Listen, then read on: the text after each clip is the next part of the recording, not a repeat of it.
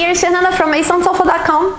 In this video, I'll talk a little bit about how to take notes during the listening.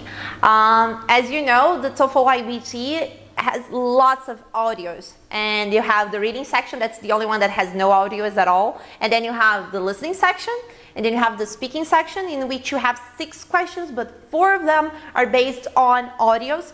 And you have the writing section with 2 essays. One of them is based on audios. And then what happens is that you're going to listen to a 2-minute lecture, for example, and you have to give the details about the lecture in your response, right? But of course, that's hard to remember every detail that you listen to in a 2-minute lecture about a topic that you have no knowledge of if you don't take notes. So taking good notes is crucial to get a good score in the TOEFL IBT test. So my tip for you is practice taking notes. You need to do that. So you can, for example, TED.com is a great website because the talks, they are short, 3 minutes, 5 minutes, 6 minutes. And you can take notes. You can watch the videos without subtitles and then take notes and then watch them again with subtitles in English so you can check the notes that you took. So it's a great way of practicing. And it's crucial that you practice taking lots of notes. The more notes you take, the easier it will be for you to do the exercises, especially if you know the strategies to do each one of them.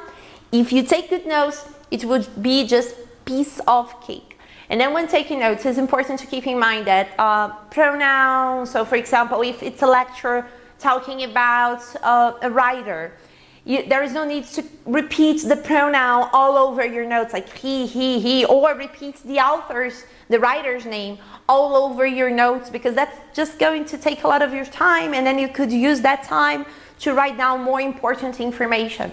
So just try to practice not writing pronouns or easy words. For example, when I take my notes, I usually don't write the verb to be, because it's an easy verb to remember. So when you have easy verbs that you can remember, easily, like verb to be, sometimes get and take are easy verbs to remember. Just don't write them down. Something else that is important, I usually don't write negatives. So I just put an X if it's a negative, so I know. So for example, let's say she said that she didn't go to school yesterday because she was sick.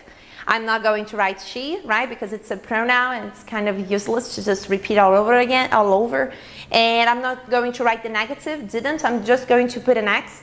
An X, go to school, probably I'll just write go school, because go to school, it's something easy to remember, right? The preposition. So go school and then sick. And then I'll know that she didn't go to school because she was sick. So you just need to practice. The more you practice, the easier it will be for you to take notes like this without having to write every single word down, because you won't have time. If you write every single word down, you may miss important information. So you need to know that articles like the, a, and can be omitted.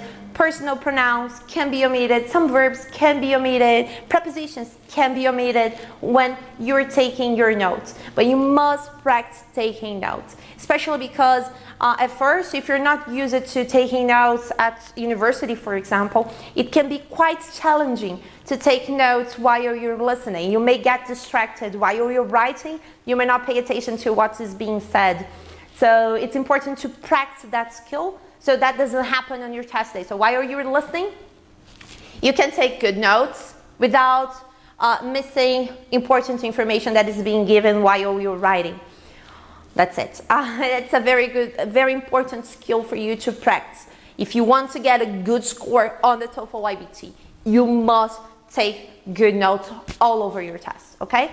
So that's it. I hope you liked this video. If you're watching us on Facebook, don't forget to like my page and leave your comment below. If you're watching us on YouTube, subscribe to my channel, leave your comment below. If you want more tips about the TOEFL IBT, here, somewhere around here, there is a link, click on it, and I'll send you some great tips about the TOEFL IBT test. That's it, see you next time.